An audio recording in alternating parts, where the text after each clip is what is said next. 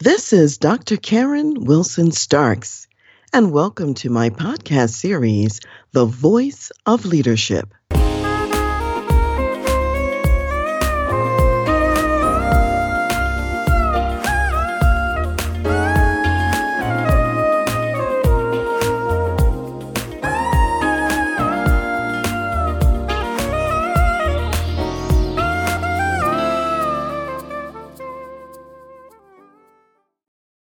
Today, we are talking about productive conflict.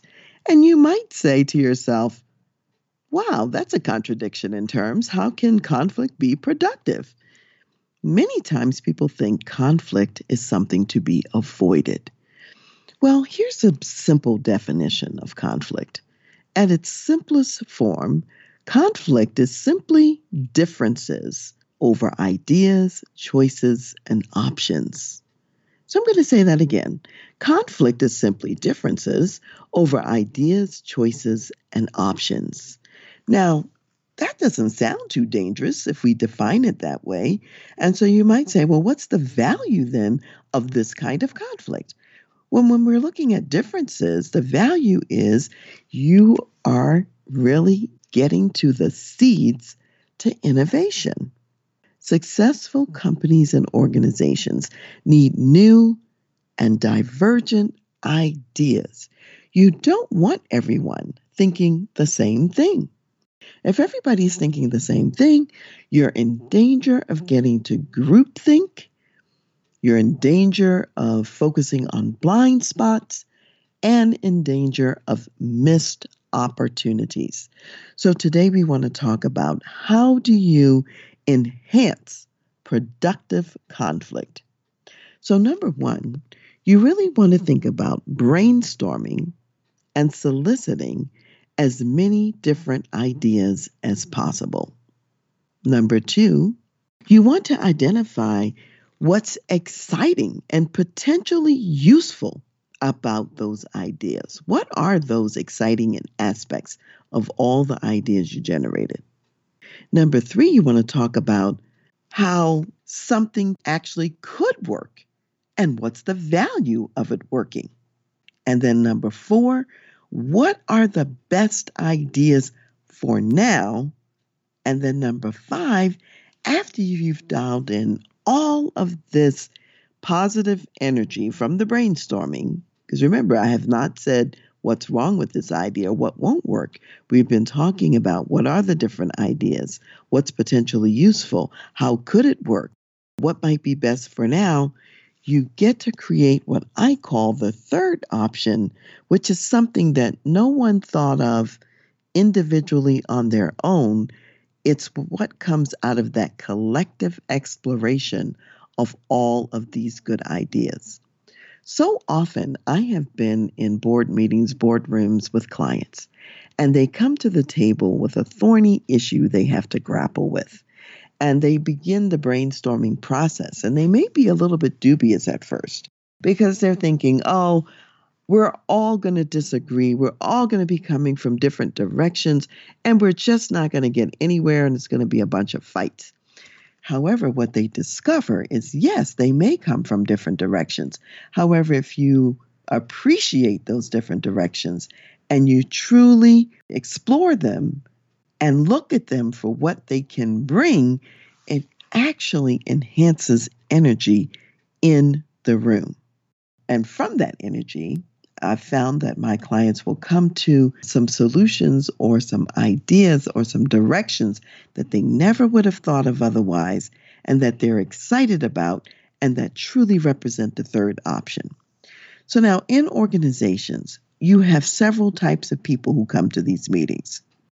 You have one type who's the type that loves to take leaps. They're thinking way into the future, and they're leaping way out there on a limb. So you've got those really innovative type people. Secondly, you have the creative person who's what I call the incremental one.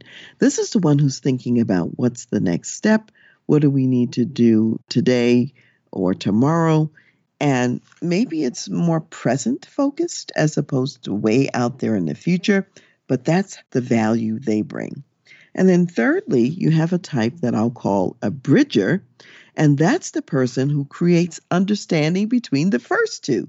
So the person who's way out there in the future is the innovator, and the person who's right here today in the present moment is the incrementalist.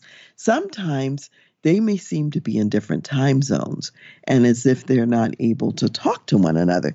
And the bridger person sees the value in both perspectives and creates understanding between the two so they can hear each other and appreciate what the other brings. Frequently, when you're looking at new approaches and new ideas, it's the future person who thinks of that big, huge leap, but it's the incrementalist who thinks about what's practical and how will we do the next big thing. So when we think about success strategies in productive conflict, and conflict simply being differences about ideas, choices, and options where people don't all agree, number one, be curious. Get naturally inquisitive. Listen to understand, number two, which means asking the open-ended questions, exploring the option, wanting to know more about it until you have exhausted everything that you can think of about what's the value of that idea. So the next time that you're facing the possibility of conflict in your organization, rather than dread that possibility of conflict, I want you to take on the mindset that says, bring it on.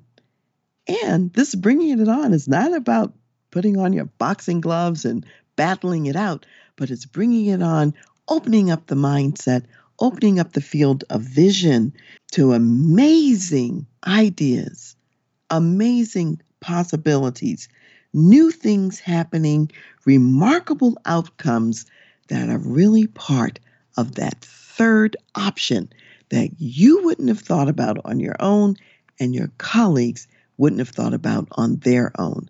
So your power is in the collective and bringing those differences together to get to that powerful third option.